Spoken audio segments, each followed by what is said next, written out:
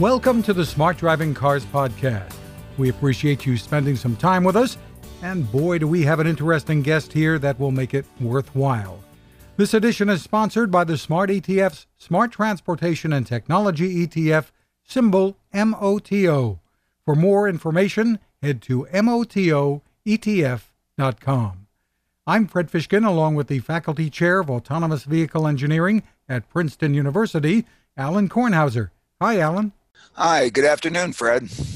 And joining us is a name you should know, John Rich, the Director of Autonomous Vehicle and Technology Development at the Ford Motor Company. John, it is great to have you with us. It's great to be with you guys and great to talk to you guys again. It's been a while. Yeah, it's been, I guess, since Florida November, and sometime pre-COVID. It's all a blur. It's all a blur. It is all a blur, isn't it? Whatever. A lot has happened. Sure has. Well, John, let's start out with a brief history of what Ford's efforts have been in the autonomous vehicle arena. Yeah, our efforts and our involvement in AV has been long, and it's taken a few turns. You guys may know we were I think the only OEM in the finals of the 2005 DARPA challenge. Originally, I think we took home $1 million of prize money out of that, running a big Super Duty across the desert. And we returned in 2007, 2009, having a small but good team involvement early on in the early days. And that was really the genesis of what became an incredible hype curve on self-driving, and a lot of different companies throwing monies and efforts and a lot of brain power into the space. We continued on working through that, but the acceleration after obviously Google stepping in 2009, accelerating a program with again a lot of smart people, and frankly a lot of money. It became very much of an arms race, a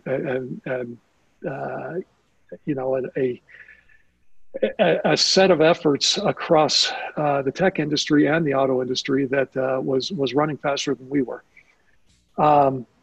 In 2017, we took stock of that and took a very different approach with some very good people out of the tech world, and we funded what became known as Argo, and great name if you understand Greek mythology.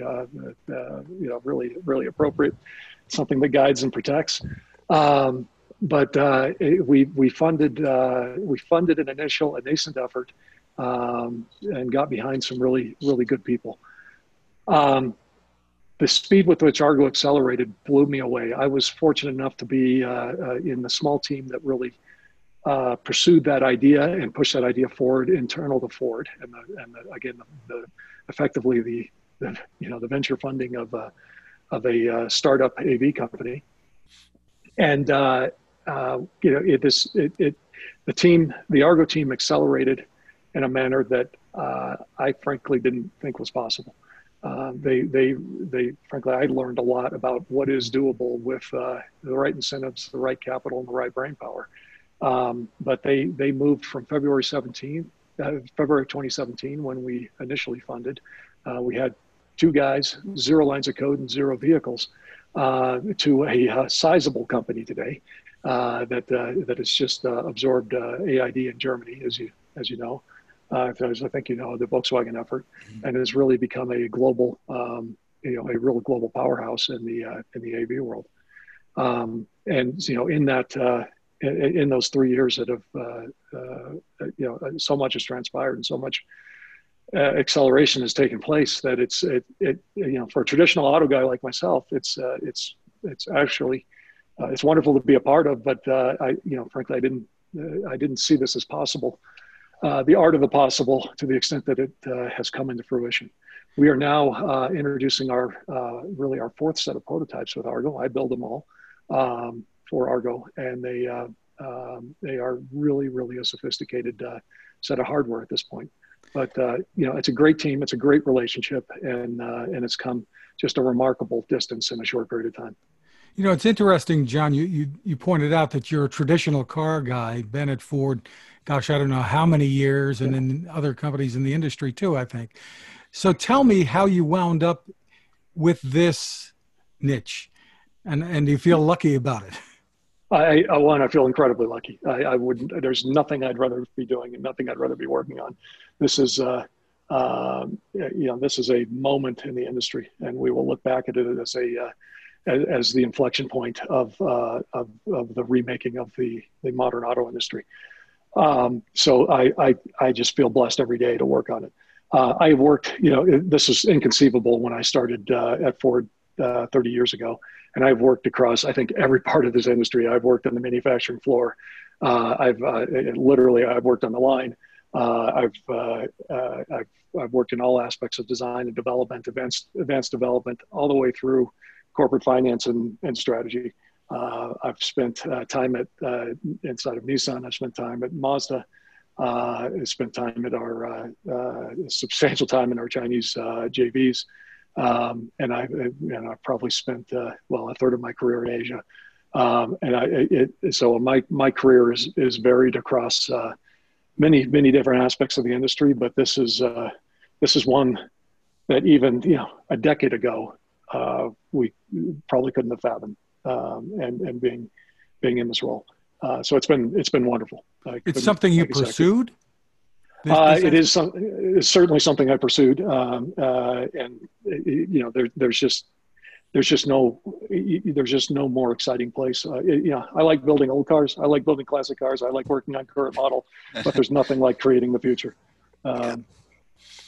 What's really nice, or what I think is really nice about this technology, is that on the one hand, it can go in there and really make the product that the auto industry has made for plus 100 years a heck of a lot safer, a heck of a lot better to use, a heck of a lot easier to use by even more people, simply by the addition of really good driver assistance, not just driver warning, but if in fact the car the driver's not doing something, or is misbehaving, or is making a mistake, can really help, which is enormously valuable for the traditional business. And then the opportunity on the other hand to then provide mobility to a whole host of folks that have somehow been left behind by the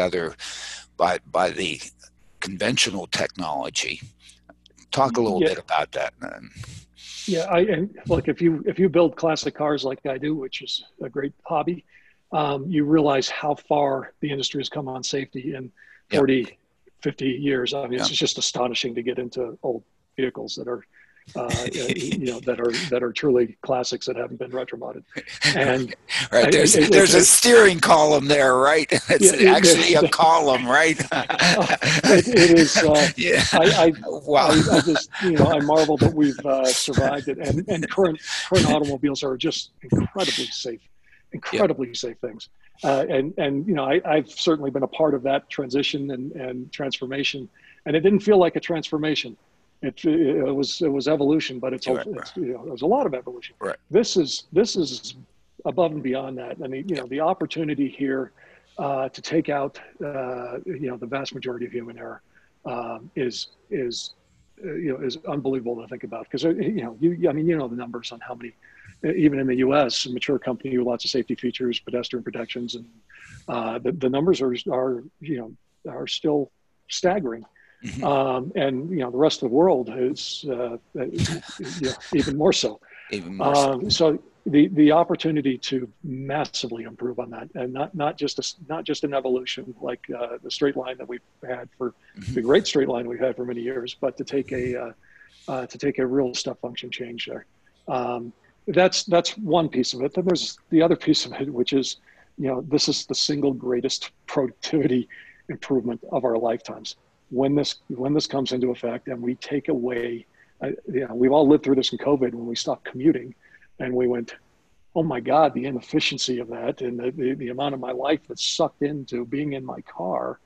But to give people back productive time, energy, and frankly, cognitive their cognitive time that they can apply towards better things in their lives there's no productivity improvement we've seen there. I mean, the internet was fantastic and is fantastic and continues to deliver to us and smart devices and all that, but this is a massive step in moving humans both from again the safety and the productivity. Holy smoke, John! Matthew McConaughey had me convinced I wanted to live in my car. Tell us more about Argo here. I mean, you placed this big bet back in 2017, $1 billion. You're the majority stakeholder in Argo AI. And then Volkswagen comes in, and they're a major partner too now. They put, I think, $2.6 billion in. Describe for us how this partnership is designed to work. It's a little confusing maybe for consumers how you can both be the stakeholders in one company developing this. Well, it's very easy to, it's very important that Volkswagen, ourselves and Volkswagen stay separate in our efforts commercially in a go-to-market sense from an anti-competitive standpoint and other things, and we're extremely respectful of that. But there's great rationale for Volkswagen's involvement here, and again, they've been a great partner through this process. A very tough and challenging. You can imagine the complexity of the deal to put together. But Argo, when it was conceived, again, we had an internal AV effort. We concluded that it probably wasn't going to get there, and even if it was successful, it wouldn't be the platform that it had to be a winner. Our belief is that the asset intensity, the human capital intensity, the intellectual intensity of delivering an AV system is so great that there can only be two players in each geography that are ultimately successful. You need the scale to pay it back. It is a very, very hard business to be in offering at the service level. So whether it's Europe, China, or the U.S., within that geography, we believe the end game is very likely to be two players in each space. If you accept that, even if we had done an internal effort on our own and been successful, it was probably dead on arrival. It's a platform play that needs to be bigger than just Ford. So the structure of Argo from day one was the concept of an AV platform that needed more than one automaker in. Now here's the complexity.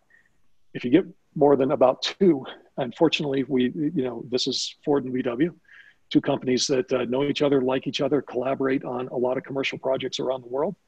And we can work through the complexity of Argo and the state that they're in and the speed that they're traveling. Servicing more than about two automakers would be, would probably plow them under. The good news is you've got two that know how to work together, and they're fairly large, and they cover the most meaningful parts of the world for AV. As China has a fair number of restrictions associated with it on AI, intellectual property. Europe and the U.S. first, and then Europe, we think, will be the epicenters of commercial applications.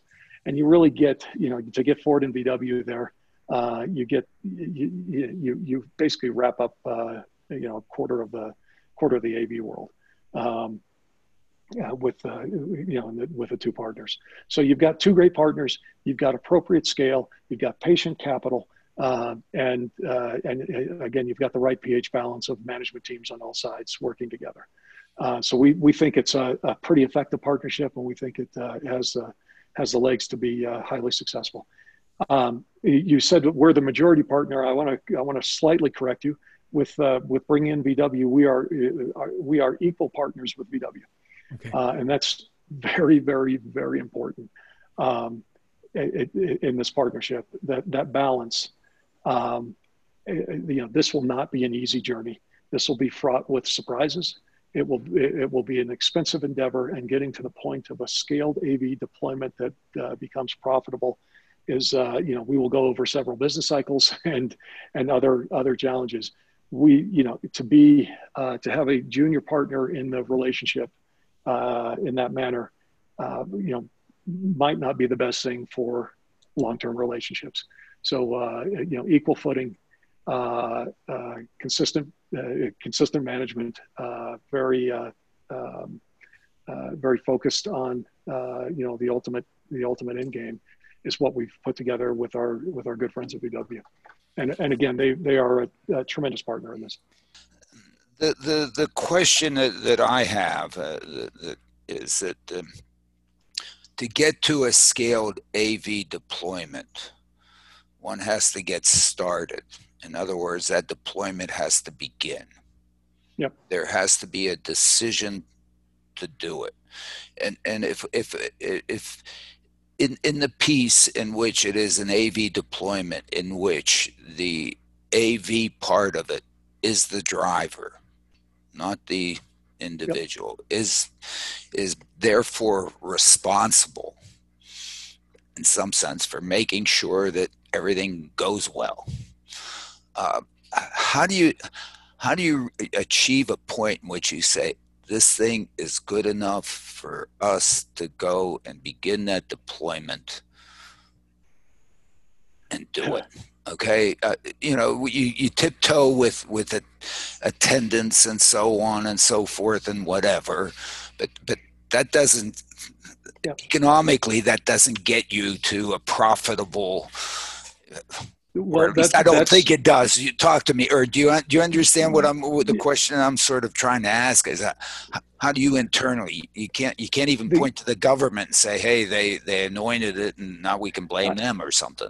Go ahead. No, look, this is a problem that doesn't have a clean answer yet. Right. Okay. Yeah, okay. That's what I thought. Yeah. And when I talked about patient capital and frankly, the goodness of having a couple partners who are patient. Right. And conservative with their approach towards safety, and right, that's and I couldn't be happier to tell you about. I think you understand where Ford is on safety. Yeah, absolutely, it has to be, because if it's not, it's going to die. It'll never get there. I mean, you will never have the trust of consumers. And, right, never. Frankly, it's not our brand, it's not our DNA, it's not our heritage to do anything. Less than the utmost conservative approach. I'm glad to say we have partners who feel the same way. VW, again, a true safety leader across 14 different brands, and again a very conservative, methodical German approach to safety, very aligned with ours. We also have partners in Argo who are completely aligned with that, and that's one of the reasons that this has worked so well. Brian and Pete, there is never a ray of daylight between us on how we approach moving forward and making sure that safety is at the absolute forefront of what we do. Now that said, you're right, that does create a certain conservatism and slowness in deployment. I think you've done the ride-alongs with us or not? The rigidity of that operator-driver team, the discipline that goes into that, and Argo is just incredible with it. We will maintain that throughout. Now we may go to no touch, where there's no intervention, but the level of diligence that we will maintain over that until it is clearly demonstrable that this is beyond the capabilities of superior to a human, and we feel comfortable introducing that. So what is that clearly? What in your mind is that when you're going to say, do it? I mean that is a major. Or don't I see it because I'm an academician and I don't understand any of this stuff? It is. It's not the $64,000 question. It's the $64 billion question. And we're working towards what that is. I don't want to be definitive about that because you can't be. I mean, of course. It's that you get asymptotic, but then that finish line still has to be defined with a whole lot of data. And I don't want to be out there with promises or things that suggest we're ready to go do that, or that we know exactly when that is. I will tell you that our deployments will be measured in how we open them up. As you pull the driver, it will be over a very controlled environment, and we will expand that geofence with data and knowing that we are doing good things for society, not bad things for society. And it's important that we're extremely transparent with that. And one, it's important that we're rigid about that. And two, it's important that we're transparent so that society and our communities actually accept us. But it will be a slow and measured and careful process that does not accept undue risk on the public as some kind of collateral damage to a great tech future. This is not our way. Yeah.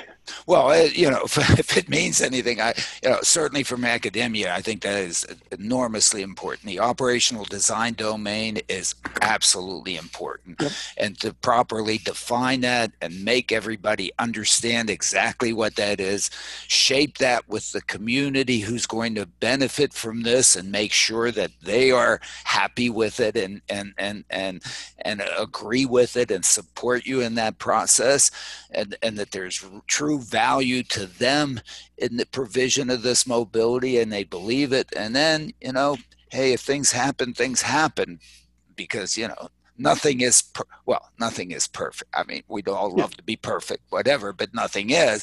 But I think if you do that, then you can do it in this and then grow it appropriately. I mean, this is what I try to tell my students, that's the only way this can happen. Otherwise, it won't happen. Talk to me. John, maybe you want to tell us, you are testing around the country, and you've had to go in and win public acceptance. Tell us where you're testing and how that's done. We're testing in 6 locations in the U.S. right now. 3 of them are intended launch markets. So obviously, we're testing in Dearborn and Detroit and Palo Alto and Pittsburgh. Those are kind of the engineering center focused pieces of it, and we're on public streets and we're operating regularly. But we have 3 markets that are our go-to-market start points. One is Miami, where we've been for some time. It was our original market. The second is Washington D.C., and the third is Austin, Texas. Great places. They were picked for a variety of reasons. You will notice we very consciously did not pick the straight road, warmest, driest climate known to man. We each of those locations brings something unique and different.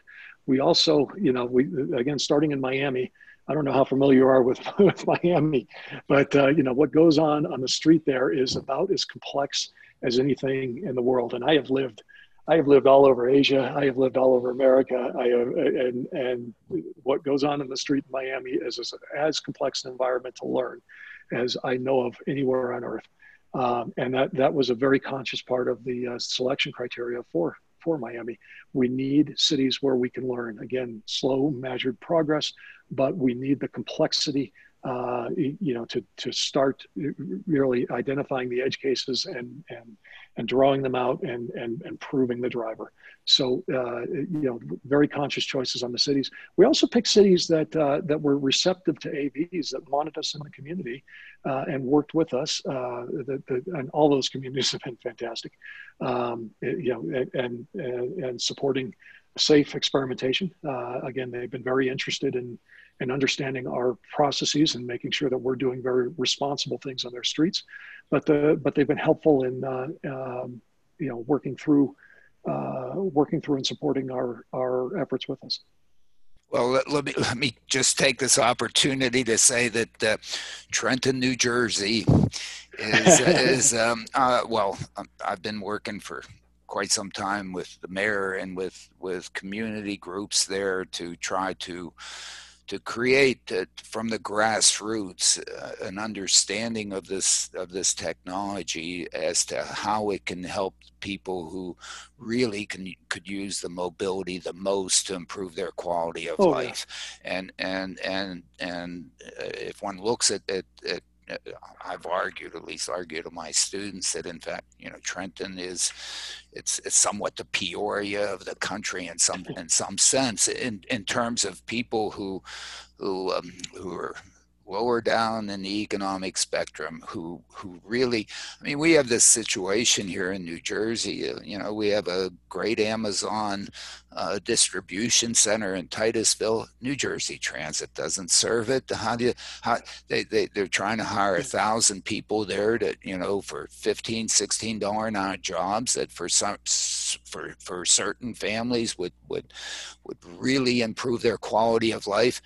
And there's no mobility there with them, with the conventional way that we've approached this thing, and they really can't afford. You look at where New Jersey has located its affordable housing, where it's in places in which there's no access, there's nothing there. Why? That's where the cheap land is. There's no mobility. I've argued, and you've argued also, that you know, this mobility, what you're creating there is life changing for these families in terms of improving their quality of life, and to do it there is, I think, very important. So we've been working hard to make sure that the community in Trenton is one that says, please come here, as opposed to the technology coming there and look at this great thing we have. Why don't you folks love it? You know, I mean, and you which is in sense exactly what you mentioned with respect to your 3 cities that you're looking at, is what you're trying to do. Yeah, and I mean, think of, you know, right now, if you are to try to commute without a car, live without a car, and commute on Uber, it adds up. Okay. And the Uber driver isn't getting rich. I mean, you know, oh my goodness, I mean, it's not scalable. I mean, right? I mean, on both ends, it doesn't make, they've missed the affordability piece because they don't ride share, because they don't manage it, whatever. Go ahead. Yeah. Well, that's exactly it. The opportunity to bring down the cost per mile for people, and not at the same time improve the quality of their transportation experience, lessen their time that they're stuck in traffic. When you do the user experience interviews, you know, I'm not the most empathetic person, and man, when I listen to the stories of people commuting and what they're actually going through in our markets, you know, it's shocking. The quality of life opportunity here is enormous. And to bring down the cost of transportation, to let people reallocate their resources into things that are frankly more important for them, their kids, their families, and you know, reduce the asset intensity of their life is huge. And right now, the only opportunity you have to do that is, you know, is commuting 2.5 hours each way on a bus, which is miserable, right? Yeah, no, I mean, we have this poster child of a trip from Ewing Township to the Amazon facility. You have to catch a 5:15 bus that takes you to the end of the line, that then there's a shuttle so that you can punch in at 7 o'clock in the morning. I mean, it's an 18-minute Ford Argo ride. Okay. I mean, come on, you know, I mean, I mean, to me, those, and the interesting thing that we found in Trenton is that the community is very at the grassroots level, at the people level, not or the poobahs at the top and so on. Yeah, we're, you know, but you know, at the very grassroots level, we're really very interested and would very much like to see you there. Well, John, that strange feeling is that bug that Alan planted in your ear. Yeah, I want to say. Sorry, John, but whatever. No. You know, hey, look, we're at the very beginning of this. You know, we're at the very beginning of this. Well, I sometimes don't feel like the broader community understands the kind of the behavioral transformation that we're potentially going to see out of this. Absolutely. I lived 6 years of my life not too long ago in China with my family, and we had a driver, you know, effectively an autonomous vehicle. And at the start of that endeavor, it's convenient to not have to drive in traffic. Okay, maybe you can get some work done, but the real transformation takes place when you realize that this robot does work for you. You know, that it's changing. You know, I watched my wife across this time frame be able to channel time into her children and the things that mattered most for her and the quality of life improvements that enabled by opening up time.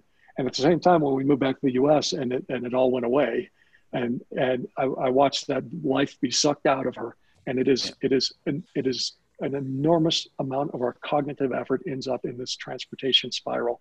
That as the machines work for us and do things for us and open up our quality of life, it is transformational, and it is absolute.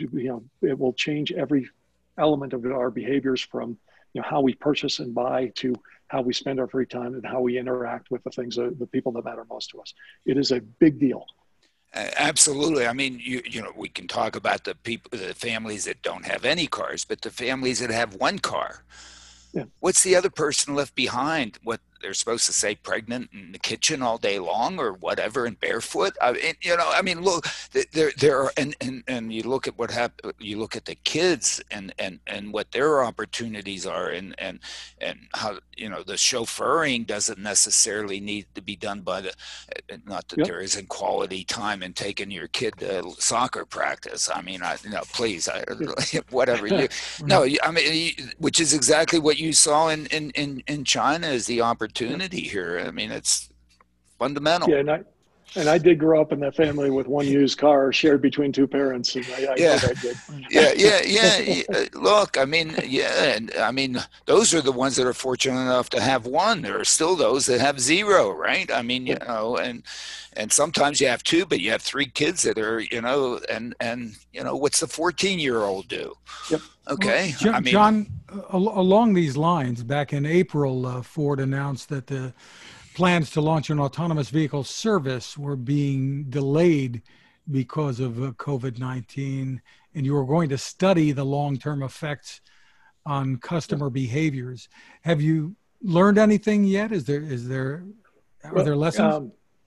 There's certainly one. COVID affected a lot of things, right? And not only our operations and our ability to drive in the short term, our parts supply and other things as we developed vehicles, but it also, frankly, it was there's some, I won't say good in COVID, but it was a healthy chance to exhale and reflect upon our assumptions and the impact that COVID might have on mindsets.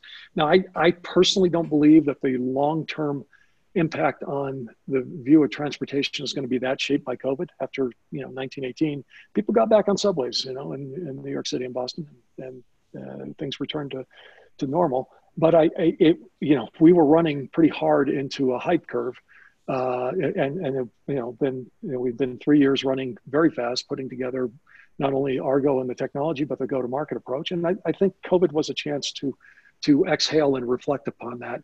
I don't want to go into how that's will modify our go-to-market approach. We might have some announcements in the not too distant future, but it did allow us to really take a minute, exhale, reflect on what we were doing and how we might reflect upon our progress, what we've learned, and how we might execute a go-to-market.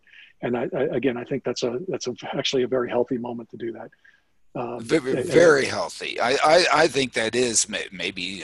I will tell you the one transfer. Sorry. No, please. The one transformation that I think is really real out of COVID is the step function we've seen on delivery of goods and services. That not only will that not be taken back, but it was an accelerant that will be with us for a long time. It reflects a behavioral change in the way we move goods and purchase and buy, and believe me, we take a note of that. Have you on that end? If you realize that between 1 a.m. and 5 a.m., all this infrastructure that we have for all this mobility is essentially unused. There are no children chasing balls. There are no bicyclists. There are no pedestrian. Epsilon numbers, very few. In fact, there's certainly some of us want our goods, instantaneously.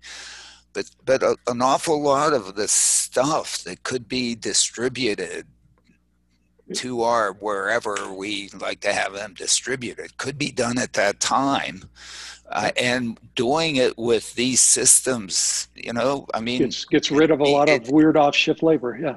Yeah, weird option, right? Which is difficult to manage and so on, and an opportunity to maybe that's one of the early operational design domains that in fact one can go out there and learn it and get some really good experience and so on to allow that thing to. I don't know. I mean, that's. Well, I don't want to talk specifics. Yeah, sure. No, don't. I mean, there are many of us who see more opportunities in moving goods and delivery than moving people in terms of real efficiencies for our infrastructure, for society, and how we, what's running in our, across our street in our daily life and congesting things. There are really cool opportunities to reduce congestion, to give, to participate in giving cities back to people. And that's like I say, it's a wonderful thing to be a part of. Well, tying into that, John, if you had to sum up what the vision of Ford and your partner Argo AI is for self-driving technology, what would it be? How would you phrase it? And you kind of hinted at something just now. Well, I think to answer that question, I think you have to start with the vision of how the market evolves. And again, as I said, Argo was always designed as a platform. And we believe there are a couple winners. There can only be a couple winners in the space. It is just too investment and resource intensive to have multiple players, and you have to have the scale. So the first part of our vision is that Argo becomes one of those two platforms that operate in that space. That are the dominant platforms. You might guess who's the other one is. I'll let you fill in the blank. But I personally believe, being on the inside of this and the inside of the industry, I believe Argo is exceptionally well positioned to be that platform. One of the two winners, and frankly, right now it's the most global of the two. So that's of the existing players. So I think that's one part of the vision. The other is the service that sits on top of that and how we go to market. The early, people have visions of autonomous vehicles that they own. It's probably not the best solution for society, but it's also in the earlier and nearer days of this is probably not a financially realistic solution. These vehicles take a lot of care and feeding to maintain them and keep them on the road and keep the asset utilized. They're very expensive. So we are in effect a service operator, becoming a service operator, moving the business of how we make money, which is made money on a single transaction, primarily on a single transaction for 117 years. It's transitioning into a service, a drip revenue stream. Which is good, which is a fine transition. It's maybe not the easiest transition to make, but we view ourselves as an integrated service provider, and ultimately operating multiple form factors to really meet the needs of different consumer segments here, whether that's in moving people or moving goods. There's shared mobility, there's private mobility, and there's a lot of different form factors required to move goods successfully. And the ultimate vision is across a single platform to provide the service, a very efficient service that again drives down the cost of transportation and therefore improves our effective wealth and our the productivity of our markets. So it's a neat thing to think about how this manifests at the end state, and it will take time. There will be more infrastructure involved in corridors and communication between vehicles and a lot more communication between vehicles and the infrastructure. But you can imagine if you do this well, it's an enormous plus to society in terms of reducing congestion, reducing pollution, reducing costs, and again giving our time back to us. Not many people in the industry say what you just said.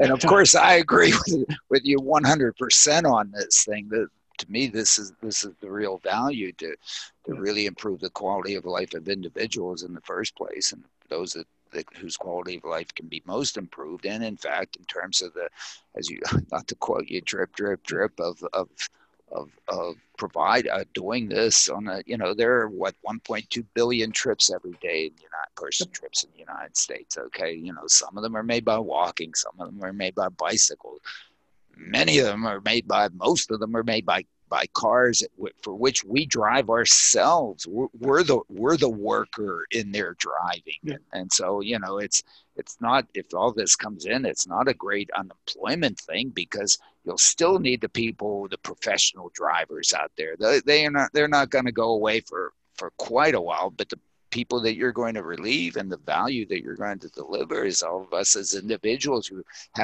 we're not being paid to do this for ourselves, right? So last I checked, the washing machine made our lives better, not worse. Absolutely. I mean, absolutely. And this is what is doing it. And so anyway, it's really good to hear. Some of the Sunday supplements don't show this, they show a whole different thing associated with this, but this is the fundamental value to me. And that value can go throughout the economic spectrum, from the very poorest to the, so it serves all this community that's been left behind, my goodness, and the improvement that it affords them. So, yeah, I will put the caveat on that, though. Yeah. If you're willing to work with communities and do this right and execute this right, it can be a tremendous advantage. You have to work with the communities. It is. You have to work with the communities. Has to be absolutely inseparable. Inseparable. It's not a technological problem. It's a sociological problem. It has to come from them. They have to see it as a value to them. Otherwise, I mean, it's easy to try. I mean, whatever. Well, we've got to take a quick break to remind our audience that our sponsor is the Smart ETF's Smart Transportation and Technology ETF, symbol MOTO. To get more information, you can head to motoetf.com. On the website there, you should read a white paper. It's titled The Smart Transportation Revolution. There's a tab there that it's under, Insights and News. Lots of great information to help you make informed decisions about investing. ETFs, as you may know, can be a smart way to spread risk with investments and focus on a particular category. The site, once again, is motoetf.com. And we're back with more, and our guest, John Rich, Director of Autonomous Vehicle and Technology Development at Ford.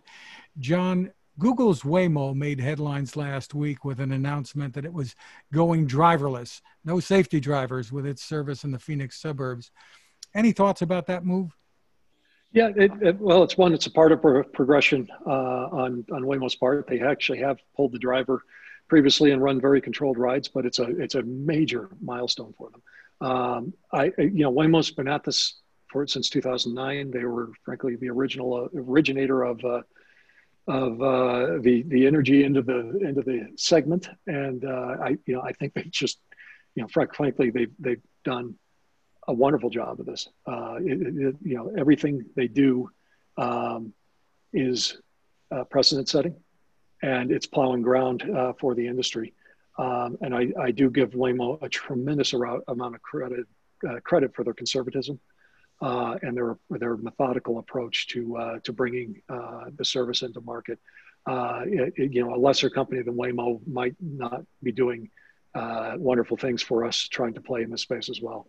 So I give John Kravchuk and his team just enormous credit for what they've done. And I'm sometimes grateful they're in the pole position for this, because it's not easy to plow ground. And John is a former Ford guy, and I think we would expect nothing less from him. So we look at Waymo with great admiration. Yeah, it's not easy to be the first to pull it, okay, and in that sense, right? It isn't easy. and of course one wishes them well because Right. in a sense, You I guess we all you believe bet. that this can work, but until you get it to work, until you can demonstrate it, until you can make that decision to pull the or whatever Uh, so and look, from my perspective and our perspective here, we, like I say, I'm grateful that we have a company with the mindset and maturity of Waymo in this position. yeah, as They opposed to being a loose cannon out there, who that knows what the hell, Jesus, what good we God. sort of saw that already. No comment. We won't go in that direction, Well, but let's we can, let's not go there. But yeah, let's like I said, not we go should. there. Yeah, I have just tremendous respect for what Waymo's done, and like I say, I'm glad they're the leading effort in this space right now. yeah, What and are your as you thoughts about mentioned, sharing data, the sharing of safety data in this space? How important is it? Yeah, data is like the trickiest subject on earth here. One, there's so much. There's petabytes and petabytes of data coming that will be coming off these cars. I think the Ford position on data and consumer data. We're extremely conservative with it, and we know we will not have consumers' trust without being conservative and appropriate with their data. At the same time, there's a lot of data that as you notice, can help that can help cities. That certainly can help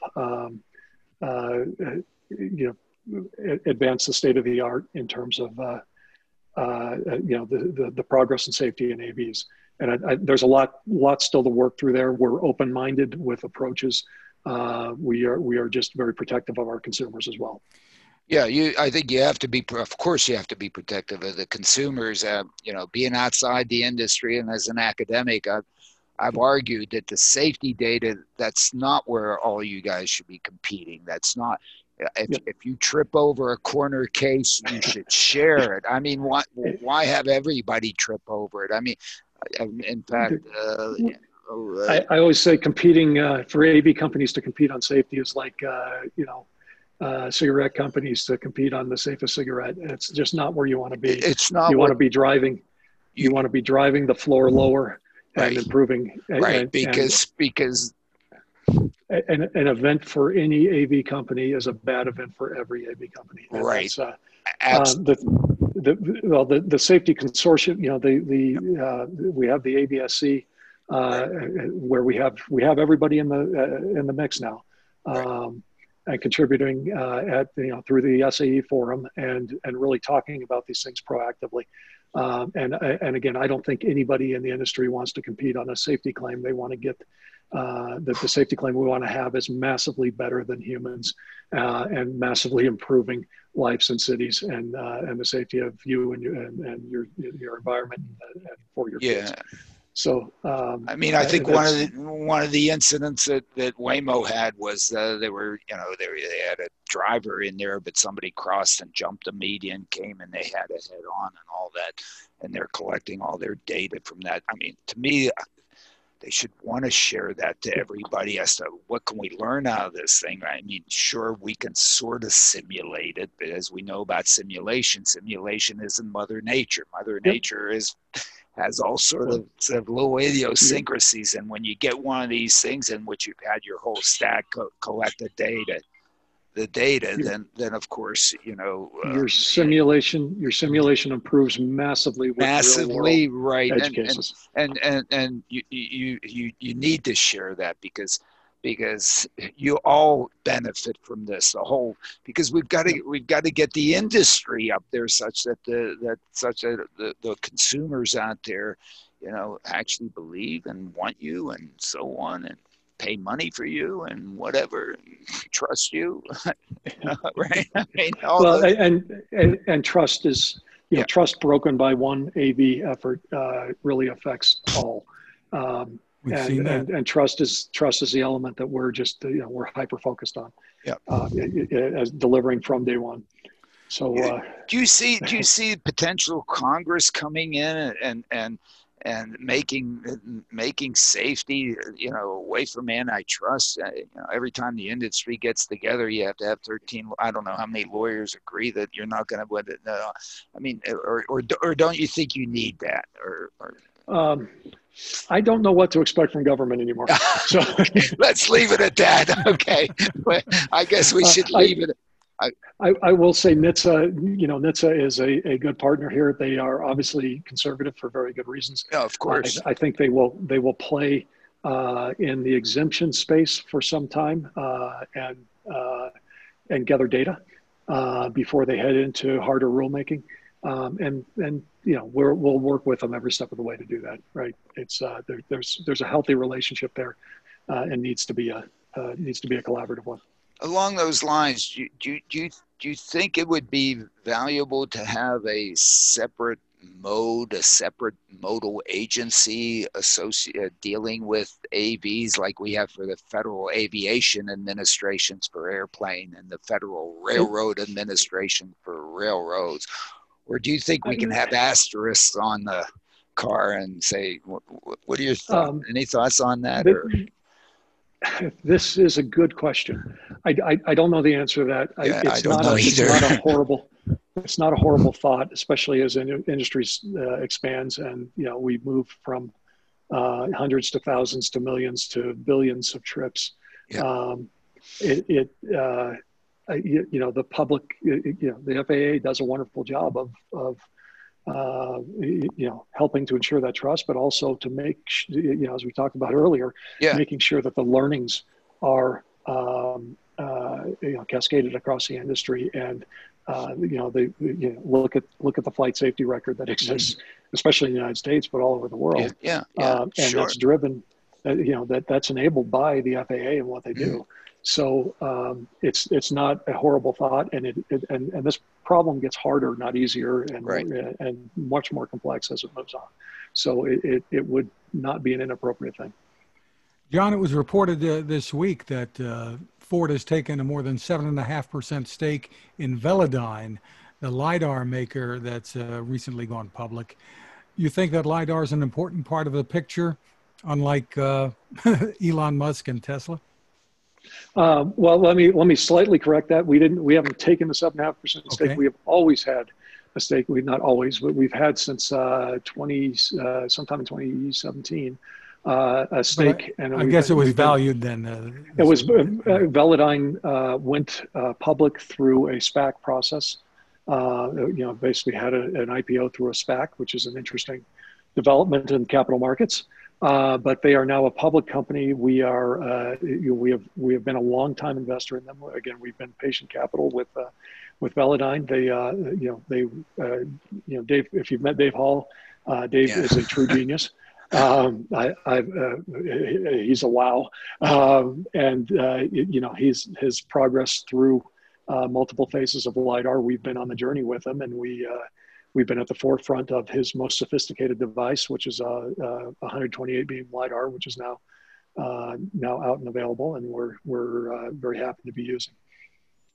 So your feeling is it really is an important part of the picture here?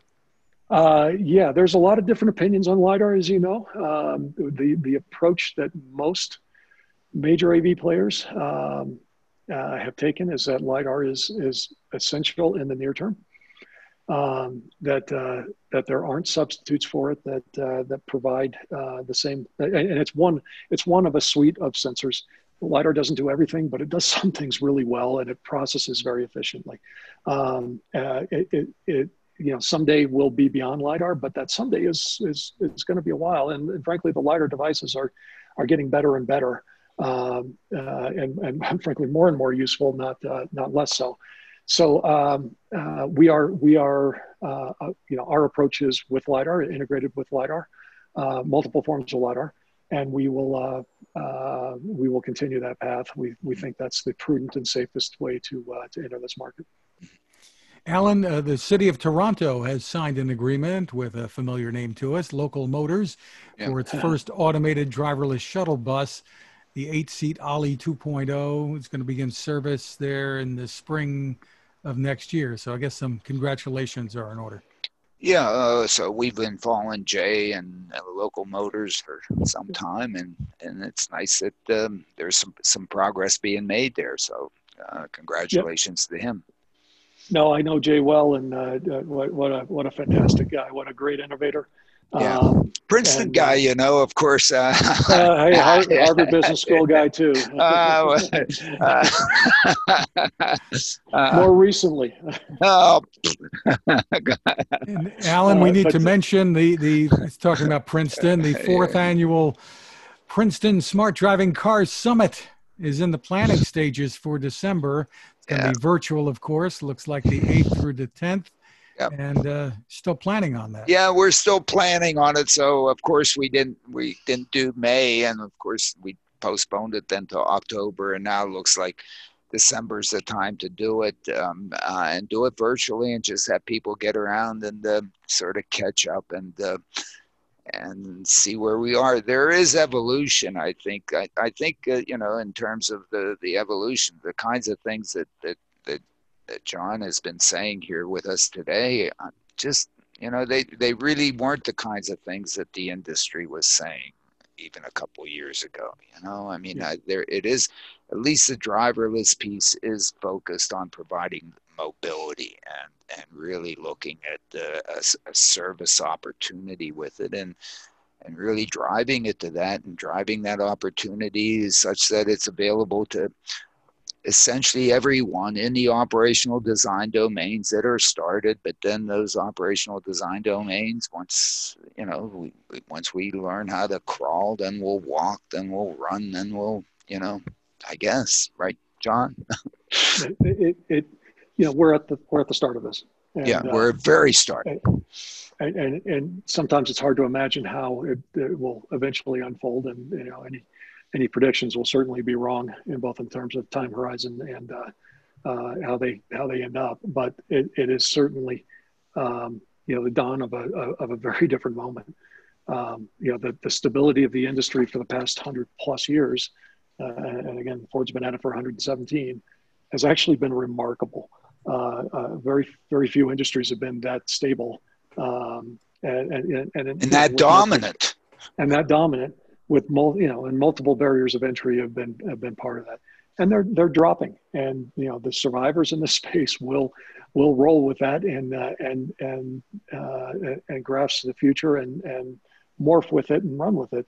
But it's, you know, the long predicted inflection point is clearly here. It's just you'd have to put your head in the sand to deny it between electrification and autonomy. Yeah, John, you're such an important voice here. I mean, we'd be remiss if we didn't say, boy, we hope you'll make the virtual trip to the summit in December. Yeah. Well, we're going to reach out to you, and we certainly so appreciate your frankness and your joining us here.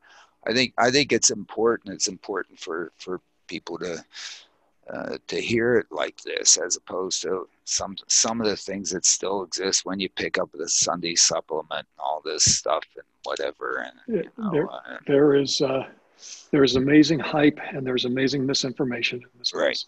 Right. And at the same time, there's just so much going on that's just quite remarkable. Like I said, it's a really unique time in the industry. It's an opportunity to improve quality of life, to improve the environment, to improve the economy, to improve. I mean, there's almost not a downside to this thing. And in fact, if it also accelerates going to EVs, that they may not even need the acceleration, but of course, there's no range anxiety here when you're managing this, because you know who you're going to serve. You pick the vehicle, you through management, you deal with it. So all of a sudden you can make the proper decision environmentally in terms of what is the propulsion system and so on, and which that best serves that. So Yeah, well, I mean, the marriage of EV and AV, especially given the duty cycles, is really quite obvious, right? The early days of this are not as simple as they should be, because the driver, the robot, uses a fair amount of power, and and that's you've got a tough balancing act of power consumption versus battery sizing and recharging events. And battery technology today is also there's you need to keep your asset in motion. Expensive asset. You got to keep it running. You want to fast charge it. If you fast charge it, battery life comes down dramatically. Very expensive piece of the car. These things are engineering challenges. They are not beyond the wit of man, but they are engineering challenges we grapple with. Most of the players to date have started with a hybrid application just because of that balance of energy density and uptime. But there's no question that convergence state is really actually much closer than anybody thinks. We say that our first application will be a hybrid, and our last application will be our last hybrid. Yeah. We will never do one beyond the first one. Right. And in a sense also, as this is all Moore's law-ish type thing. So as scale and as we put more intelligence into this thing, we're not going to end up brute forcing this thing. We're going to end up making it even more elegant. It's going to end up using less energy. It's going to end up having fewer things, all those things out there. We just got to get the darn thing started. I mean, the idea that getting it going is still the major thing. John, we want to encourage our listeners too to follow your blog posts, the blog posts of your team, also on Medium. Great stuff. Thank you. We're trying to get I'll call it a steady stream of credible information out. There is a lot, as you know, a lot of distracting information, but it's Dan and his team are really trying to make sure we have a methodical and credible set of information that's put forward. Well, we really appreciate you taking the time with us and in helping to get the information out. We can't thank you enough. Thank you to our sponsor, the Smart ETF's Smart Transportation and Technology ETF. The ticker symbol for the ETF is MOTO. More information is available at motoetf.com. You can find us at smartdrivingcar.com, also on Anchor FM, Spotify, TuneIn, Apple, Google, Spreaker, SoundCloud, now Amazon Music too. You can get your smart speaker to play us, and you can find my tech reports at techstination.com. I'm Fred Fishkin along with Alan Kornhauser. Thank you for listening or watching, and please stay safe. Thank you.